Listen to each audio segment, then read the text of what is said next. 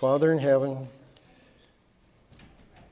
we thank you for all the things you do for us, and that you've offered to teach us and to give us wisdom and understanding.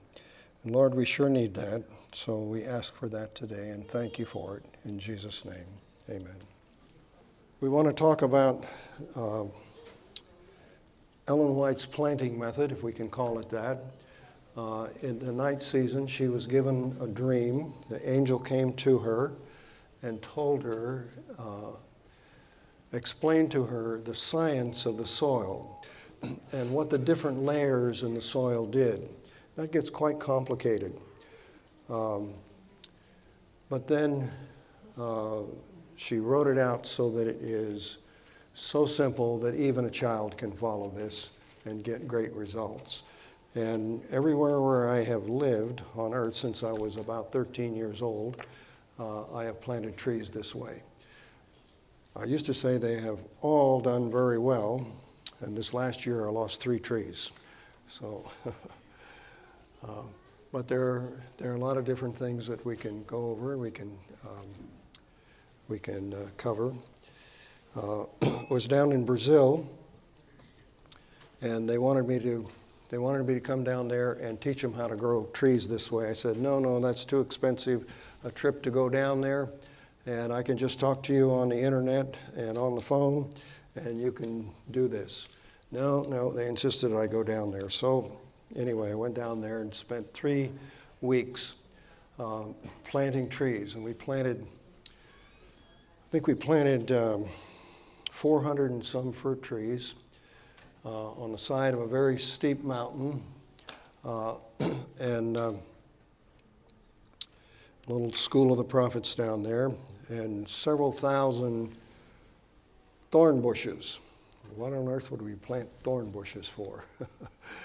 They have a lot of theft and trouble down there, and so our school, we planted these thorn bushes all around the edge. And when those things mature, I went back a year and a half later, and when those things grew up, they're a solid barrier. Not even a dog could get through them there. So it had some benefit there. The growth on those trees was incredible. We put little sticks into the ground, the size of a pencil. And a year and a half later, it came back, and guava trees were about this tall and bearing fruit, already covered with fruit there. Cashew trees that we'd planted a year and a half earlier were up and bearing fruit. And a buddy of mine who came with me from the States and I went down into that orchard the very first day, and we found that the cashew trees already had fruit on them. A cashew has a fruit and then has a nut underneath that there. And the fruit is edible, and of course the nut is edible there. So we picked some of the fruit, it was ripe, and tried to eat it, and boy is it nasty. It's not edible.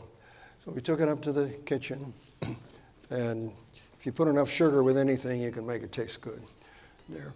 Anyway, the cashew trees had done well. All of those trees had done very, very well. In my little neighborhood, Placerville, California, out in the woods there, we planted some trees like 3.5 years ago. And all right, here's a year and a half's growth in Brazil.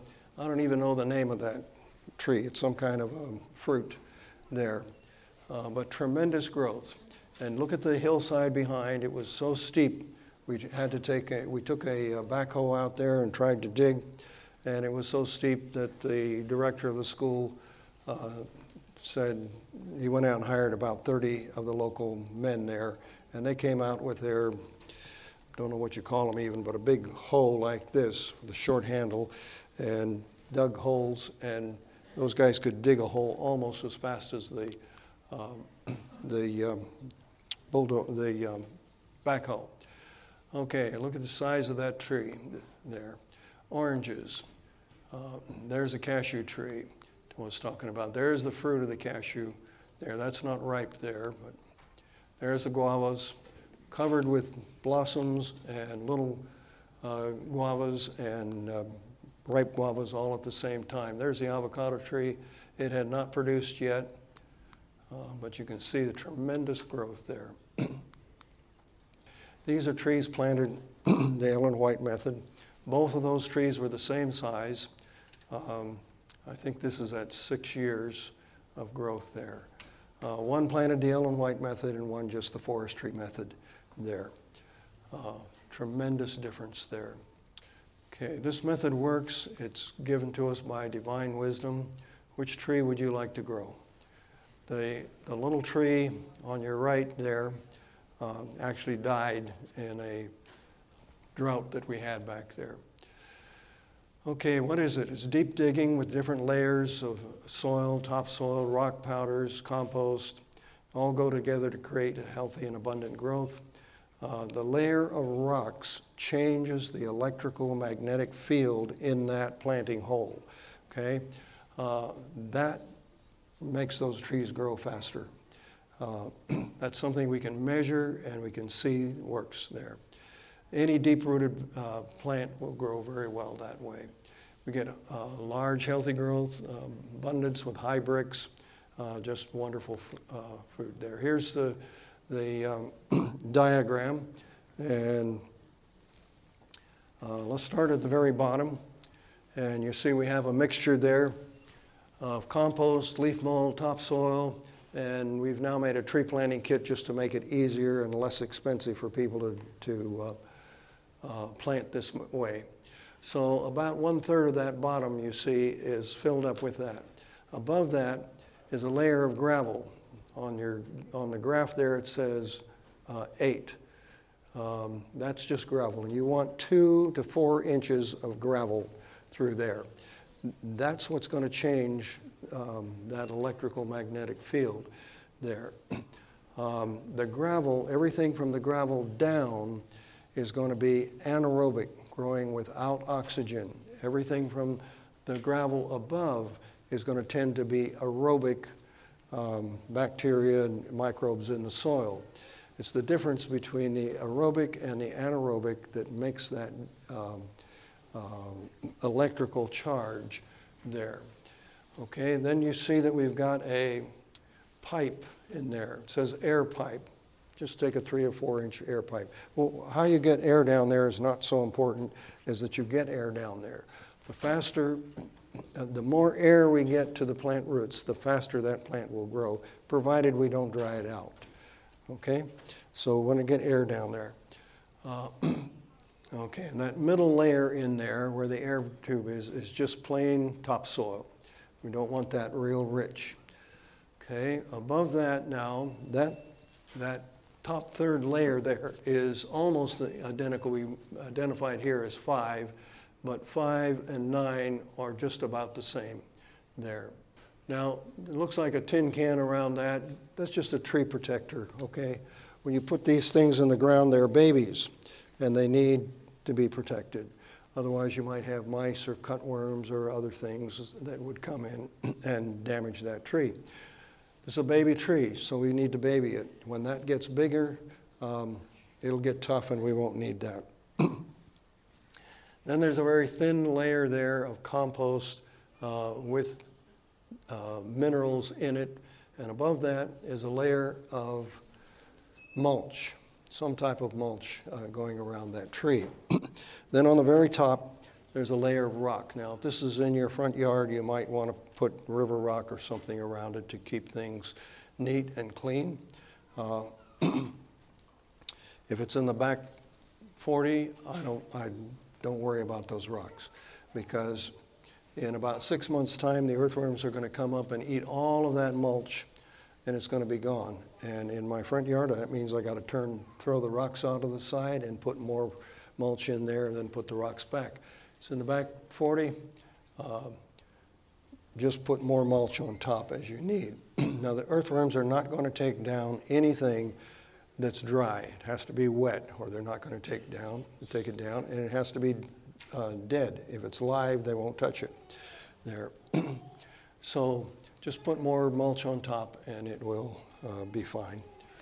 Okay, you want to dig a hole or a trench about 3 feet wide and 3 feet deep. You want to separate the topsoil from the subsoil. And you can tell it'll be a different color. We're going to use both, but put them in separate piles. Don't mix them together. There. How much topsoil? Well, we're going to use topsoil. Let's go back to this. You're going to have a mixture of compost. Let's go to number 9, okay? A mixture of compost, leaf mold, topsoil, all right? And you're going to have a mixture of topsoil in the very top, or the number 5 there too. And number 6 is all plain topsoil there. So you're going to need quite a bit of topsoil. Often I will steal topsoil from, the area around to use in that planting hole if you don't have deep enough topsoil. Okay, here's a picture where we dug the hole and now it's partially filled, and then the rocks that we dug out of that hole, we just threw off to the side and we used those back in that hole. We didn't have to buy gravel there. I've used everything from pea gravel, small gravel, to stuff as big as a softball. I really like maybe 3/4 inch gravel or something. It's easy to use there. Okay, we talked about an air pipe in there. That's we found a piece of scrap pipe and cut it to size, dropped it in there. You see we've got rock on either side of it, not blocking it. We want that air to be able to get out there to the roots. Okay, here we're putting in a gopher wire. This is a mistake. Not the gopher wire, but the size of that. You want to cut hardware cloth about at least 9 feet long and probably 10 feet long, okay? And that will wrap around then and be just about the right size for that 3-foot hole. Why you don't want it that small is it's hard to fill. It's just hard to work around. So make it bigger there and it'll work better for you there. Okay, let's go on. Here's the same thing. Now this is the same spot, but it's before we had a deer fence around. So we put just makeshift deer fence around each one of these trees. And when you do that, make sure that you stake that in, because the deer will come up to that and they'll push against that fence and they'll get right up to your tree and they'll eat it right through that there. So make sure that they can't push against it there. Now today there's a nice deer fence around that there. Okay, now with the subsoil, we're going to create a berm or a dam around it, okay? And so we're going to use that subsoil, but we're going to use it in a dam. You want that 9 or 10 feet in diameter. That's to hold the water and the fertilizer. So if you're on part of a hill, you don't need the berm on the top side. You need it on the sides and the bottom there. Here's some of our pathfinders. Okay, that's a 3.5-year-old tree, the planting the Ellen White method. There's a 3.5-year-old tree planted the same day, the forestry method. Huge difference. All right, now I want you to look at the difference in the size of the trunks of those trees there. And I think we have some more pictures on it. Whoops. Okay, this is a dogwood tree. This is on my little street in the country. There, my neighbors planted some dogwood trees. These are 4.5 years old. And so you can get a perspective of what they look like.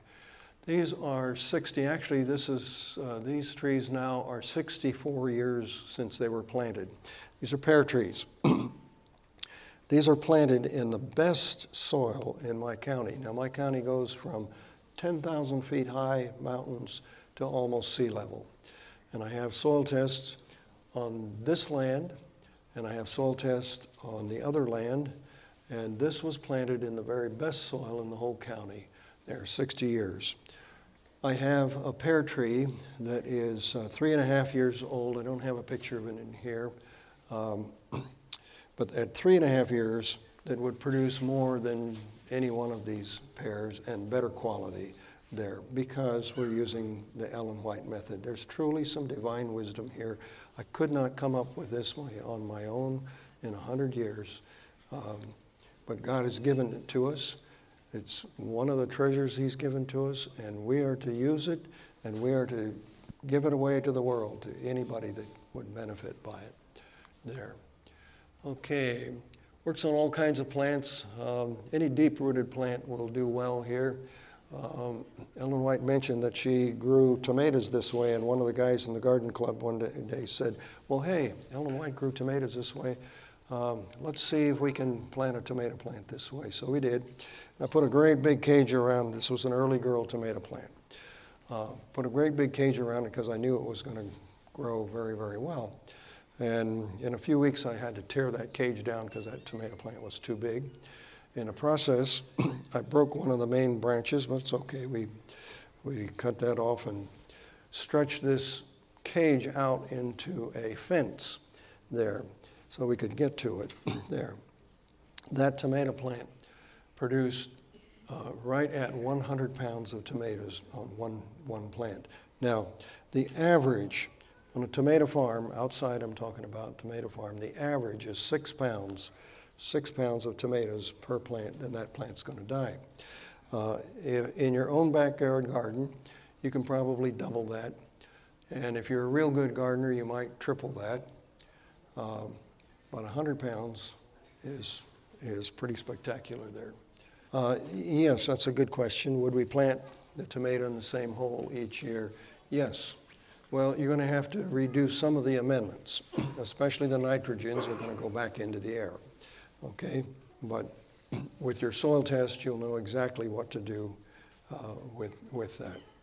The ocean water has 92 different minerals, okay? All in a perfect balance, meaning the percentage of one to the next, all the way down, never varies. Now, how on earth does that happen? Because extra stuff is washed into the ocean every day. And so as extra things are washed into the ocean, whatever's out of that balance quickly drops to the ocean floor. So that balance is always the same. It doesn't matter if you go to the Pacific or the Atlantic, or if you go to the Dead Sea or even the Great Salt Lake, as long as you're just using the water, not what's on the ocean floor, that balance would be the same. Now, the Pacific Ocean compared to maybe the Salt Lake is going to have less water and more minerals. So we may have to adjust that way. But if you're using the ocean water dehydrated, then it's very simple to do here. Now, we have these 92 different minerals in the ocean, and so we analyze the ocean water, and we analyze human blood, and they match. Okay? Almost exactly, not quite. There are three differences. First difference is that, the very first difference is that in the ocean, almost all of the iron quickly drops to the ocean floor. There's very little iron in the water itself. In our blood, we have lots of iron. So our blood is red, and the ocean is green or clear there. When it comes to phosphate, the second difference is phosphate, and phosphate is a major mineral that we need in the ground. There's not enough phosphate in the ocean water to grow land plants. I've tried it. It just doesn't work there. The phosphate drops to the ocean floor. There's a tremendous amount of phosphate in the ocean. It's in bones, it's in shells, it's in little modules on the ocean floor. And there are companies that make equipment to come in and sweep the ocean floor and harvest phosphate. There's plenty of phosphate in the ocean, but not enough in the water. So if you're using ocean water as a major part of your fertility program, then you need to be able to add iron if it's necessary, and phosphate. And then the third difference is that all life is electrical. So in the ocean, with all these mineral salts, there's no problem with electrical currents freely flowing in every direction. On land, it's nitrogen that brings that electrical spark into the plant. And so we always have to pay attention to nitrogen. And now another thing is that nitrogen is a gas. So the nitrogen that we get in the garden is always tied up with something else. And it's always going back into the atmosphere. So we constantly have to add nitrogen or be aware of it, make sure that our plants get enough there.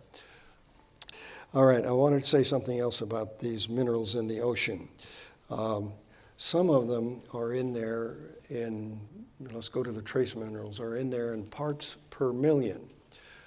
And some of them, the rare earth minerals, are in there in parts per billion, very, very small amounts, see. But it matches human blood there. If it's in our blood, God doesn't waste things. If it's in our blood, it must be there for a purpose. If it's in the ocean, God is telling us that we have a source of these minerals that we can get. Now, don't go and drink the ocean water. It is in a crystal. The minerals in the ocean are in a crystalline form. No animal, not even an insect, can use those minerals directly in that form. Let the plant take that up through the roots, and then in the leaf of the plant, which is the factory for that plant, it's going to take that crystalline chemical and combine it with carbon from carbon dioxide right out of the air. Now it's changed that crystalline chemical into an organic mineral. Now you can eat all of those minerals that you want through the plant in an organic form, and you will not overdose. You will not harm yourself that way. If you drink the water directly, it actually is toxic for us. Now, anything to excess is toxic. Let me give you another example. If I cut my finger, the blood is salty, right? We have a lot of salt in our bodies. We die quickly without it. We have to have this balance of salt. If I get a drop of sweat or a tear into my mouth, it's very salty there. But if I take 5 little teaspoons of salt at one time, doesn't matter whether it's the ocean water or just better than the normal table salt we have, doesn't matter. If I have 5 little teaspoons of that salt, that's a lethal dose. Used to be a way of, an honorable way in China years ago of committing suicide there. Anything out of balance is going to be a problem.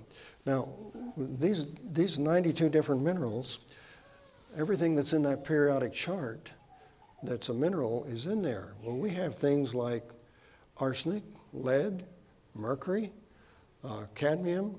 I mean, these are poisons, right? These are poisons. All right? So let the plant take it up, make it into an organic form. It's also in your body, remember, so that your body can use that to the best advantage there. Okay, a few years ago, they actually discovered that arsenic was a necessary nutrient for human health. Obviously in very small amounts, yeah. And get it in the organic form here. Boy, we're in the Northwest, and it's very difficult to grow peaches here because they get peach leaf curl and the tree dies there. There are some new varieties that are more resistant to peach leaf curl here. But there are a lot of sprays that we go in the nursery we can buy and so forth for this. So I tried an experiment. It wasn't my idea. Got it from I think it was anyway. I got it from a book where we we have peach leaf curl. Now, peach leaf curl comes when we have wet, cold springs, and in one spring,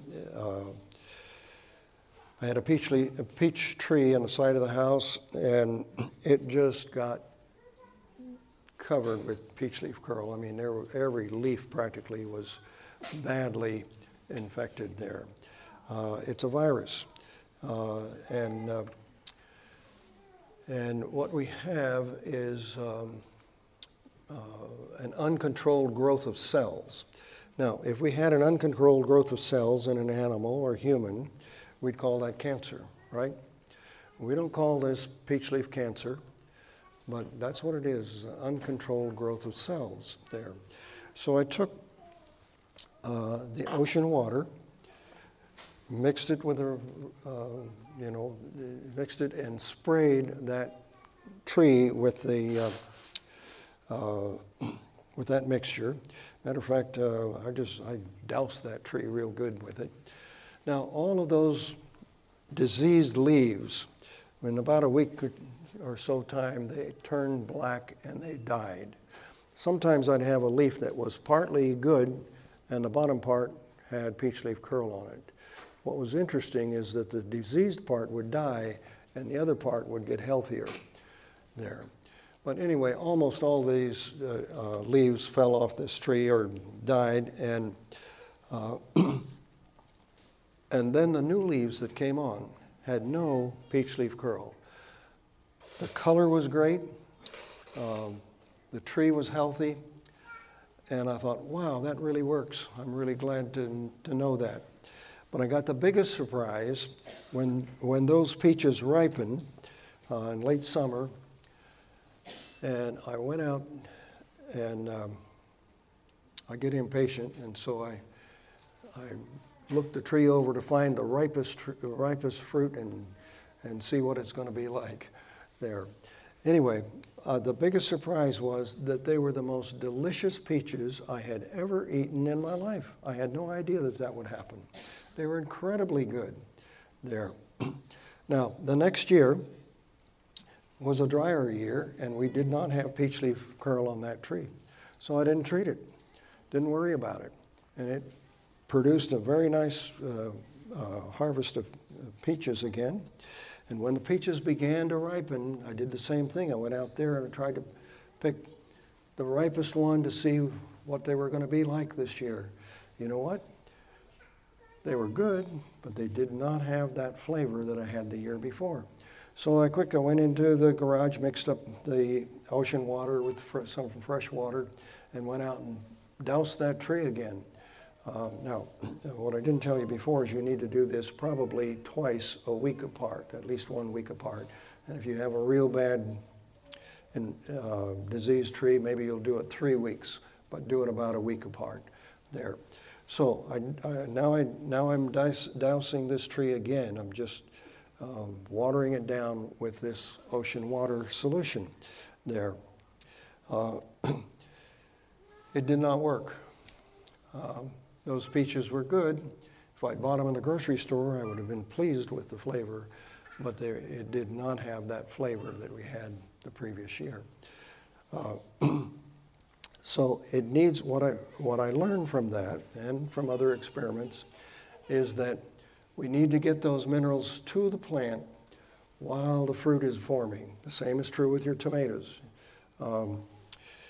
You will have tomatoes that are better in flavor than any you have ever eaten in your whole life, but you've got to get those minerals to the plant when those tomatoes are forming. So about the time the flowers are coming on, same with the peach tree, about the time the flowers are coming, you need to get some of those minerals on to that tree. I don't have a lot of experience with apples in this. I know that cherries are incredibly good this way. Tomatoes, onions of all things. You can grow onions that are almost sweet enough to eat like apples. Carrots respond very well to this, just incredibly better. I'll tell you a little story. My granddaughter would come to my garden class, not because I was there, but because a little friend of hers would come. And so these two little girls, they'd run around while, Grandpa was talking or working in the garden with other people and so forth there. Now we had a church garden, where we had 6 rows, and each row was a different method of growing so that we could compare. So if I put an early girl tomato plant in one row, I'd buy 6 plants and we'd plant 1 in each row, so we'd have a good comparison. And if I was planting carrots, I'd plant the same carrot seed in each row, or whatever it was, you see, so we have a good comparison. Well, one day, these 2 little girls were out running around, and they'd go through the garden and they would taste things, decide whether they liked them or not there. So they started on the upper row and were tasting carrots this particular day. And they weren't ripe yet, they were just as big as my little finger maybe. But they taste them and say, "Phew, that doesn't taste good," Then they go to the next row. "No, that's no good." They got to the ocean water row, and those girls stopped, and they kept eating carrots there. Oh, these are only 30-foot long rows, and so the amount of carrots was maybe only this much in a row there. So after a while, I called to my granddaughter and said, maybe girls shouldn't, maybe eat some carrots from another row. I want the people in the garden to be able to taste the difference here too. There said, Poppy, the others don't taste good. So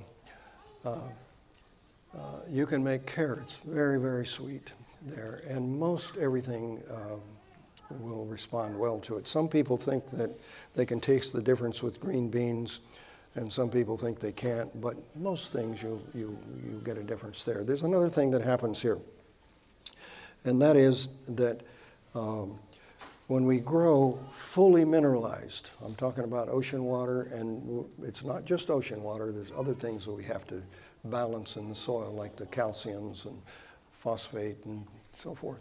But when we grow fully mineralized, including the ocean water, we get very long shelf life. You know from your own experience that if you buy a cucumber, take it home, put it in the bottom of the refrigerator, it's the first thing to turn to mush, right? Yeah.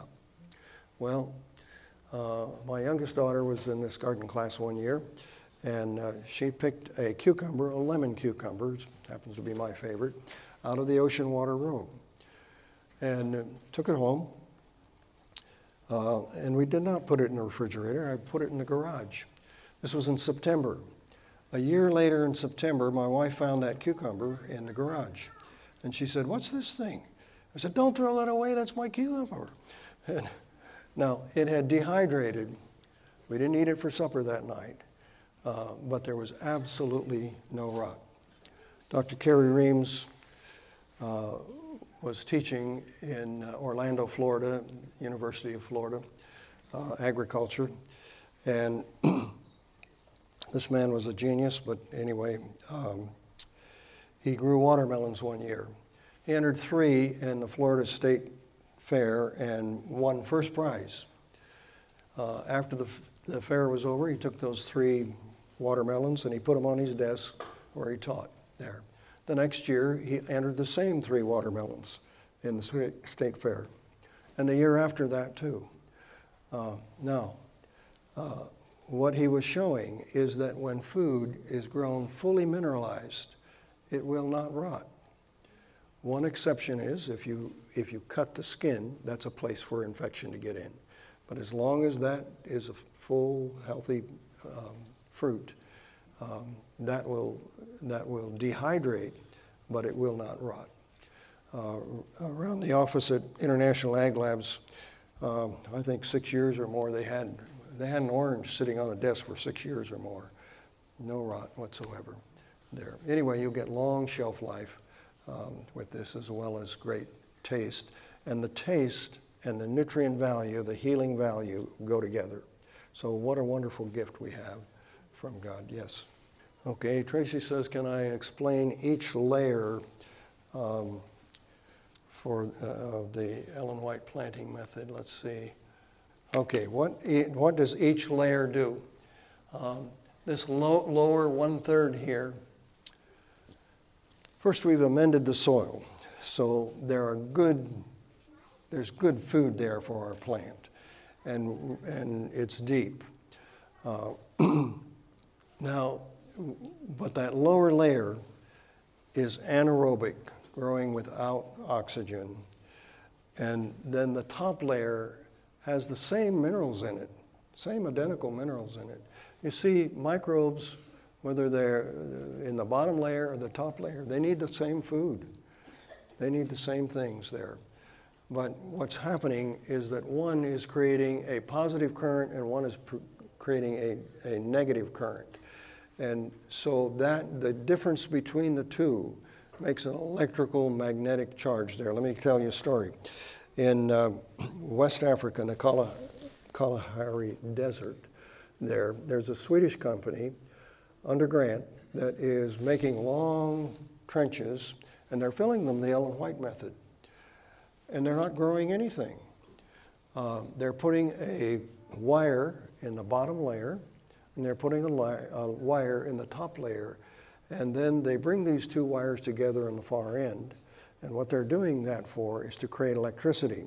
You see, these villages in the Kalahari Desert are a good 100 kilometers from the closest power line. And so now, all of a sudden, way out there in the desert, these villages, cut off from the rest of the world for 1,000 years, all of a sudden they have LED lights all night long, and they have enough electricity to recharge their cell phones and their laptops and so forth. So these villages that have been isolated for 1,000 years, all of a sudden are connected to the rest of the world. Wow, what does that mean? That means that all of a sudden they can get the gospel. All of a sudden, and yet they're at least 100 kilometers from the closest power line there. So very interesting results. All life is electrical, is energy, okay? We talk about using these different minerals and what have you that the plants use, and they are, but what it is that one element is reacting against another and it's creating energy there. So we have chemical energy that the plant is using. We have energy from the sun that the plant is using. We have energy from the electrical force in the ground there. The earth is round, and out of the South Pole, there's a electrical current that comes, all right? And it goes around the earth in the topsoil and goes into the North Pole. It is constantly being fed by solar wind, so it's a constant flow of energy there. In experiments where they have created a specialized room where you could go in there and not have that energy flow. So in these experiments, people would go in there and they closed the door and they immediately went out. We are constantly being kept alive by God's energy, the way He created this whole world there. So anyway, a lot of energy, a lot of benefits there. Okay, when I'm planting trees and I'm digging holes like this, I like to fill that hole up with water. Okay, so I've got the hole done, I'll fill it up with water, and if that water does not leach out of that in 24 hours, don't plant in that hole. Your tree is going to drown there. When it rains, it's going to go in there and it's going to drown. So what happens if you have that type of situation? Well, then you can build up there. We just did this in Auburn, California, at Adventist school there, and it was hard clay soil. I filled the hole up with water. Came back several days later, and there's still water in it there. So we had to build up there. And often as you're going through agricultural land, you'll see that even in good land, that they will have a hill, a mound, a hill in the middle, and that's what they plant on. And so when you have heavy rains, you're not losing your plants, your trees there. So the layer of gravel is that's the insulation between the two, all right? A lot of people say, oh, that's for drainage. It's not. It's the insulator there.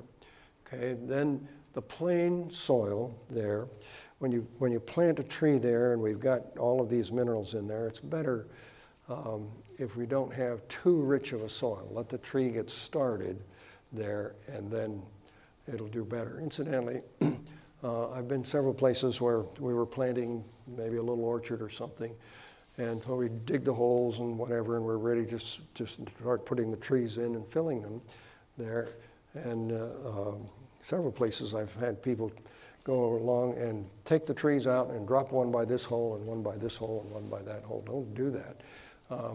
Those trees, roots in the wind and the sunshine will dry out very quickly, and you could kill a tree, at least do major damage in not too many minutes. So keep those tree roots in the wet sawdust that came in, or something we say healing them in is we just make a shallow trench, lay the tree down in it, and cover the roots with soil. There, just keep those roots moist until you've actually got them in there. Okay, then now, if you go back to Herbert Clarence White's book, you'll see that he used a big rock underneath that root ball there. Ellen White didn't talk about that. He said it was for an anchor. Well, if you had a peach tree and you were in a windy area, you might want to do that.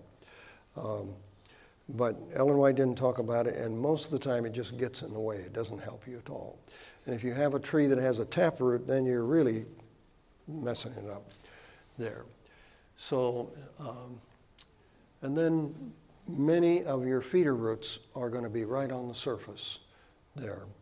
As you walk out and you see lawns and whatever, you'll see that many tree roots are right on the surface there. So that's important to have that. The purpose of the air pipe is that your plant roots need air. The more air you get to that plant, the roots of that plant, without drying it out, the faster that plant will grow. So the tree roots need it, the microbes need it, the earthworms need it, and if we have a huge big rainstorm, it's a place for extra water to go temporarily there. So there are a lot of benefits to it. Not connected to the surface, right? That's not connected to the surface. Often we will plant in long trenches, okay?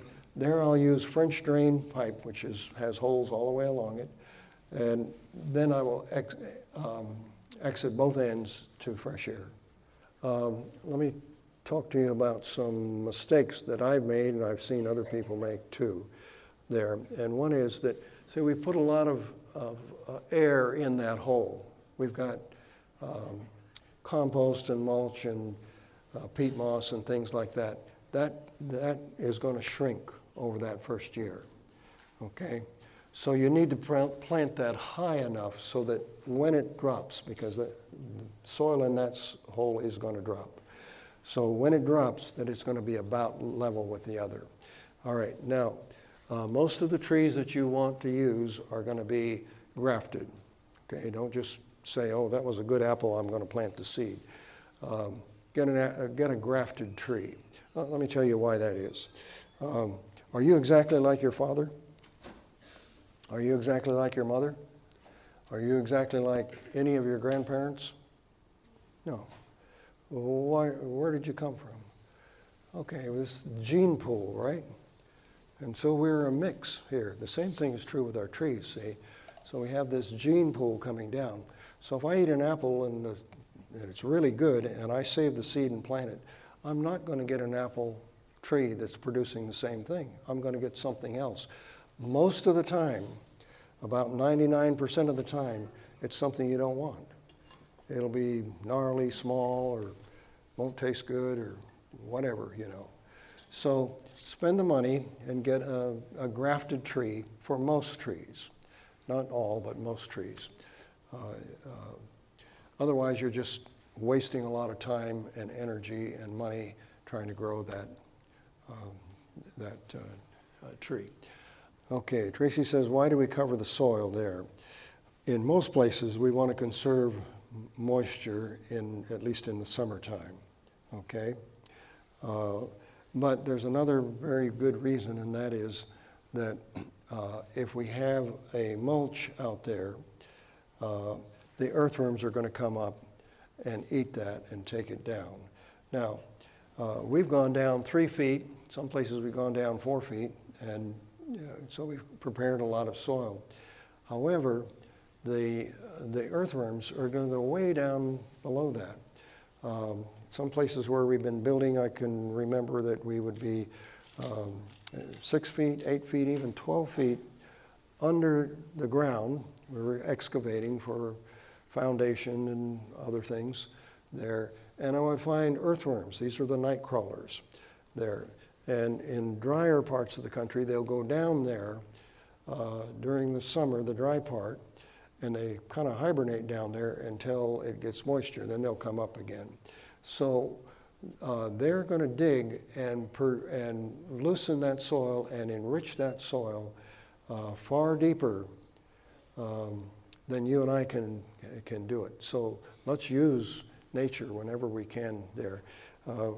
Talking about nature, one final point that I've got to quit. If you grow cherries, a lot of different fruits, sometimes you're just growing for the birds, right? You get a nice tree full of cherries and you don't get any. The birds get them all right? It's a real simple solution to that. Make friends with the hummingbirds and put a hummingbird feeder in that tree. Okay, you need it there at least 6 weeks before the cherries or the peaches or whatever is going to be ripening there. The hummingbird has to know that that's his place to feed. Okay, the hummingbird won't touch your fruit, but he'll keep all the other birds away, including blue jays and crows and so forth. Think about it. If you have a hummingbird feeder and you go out to replace, give them more food, they're buzzing you, right? They're saying, "Hey, that's my place to eat." Anyway, use them. They're good benefits for you there. Thank you very much. This media was brought to you by Audioverse, a website dedicated to spreading God's Word through free sermon audio and much more. If you would like to know more about Audioverse, or if you would like to listen to more sermons, please visit www.audioverse.org.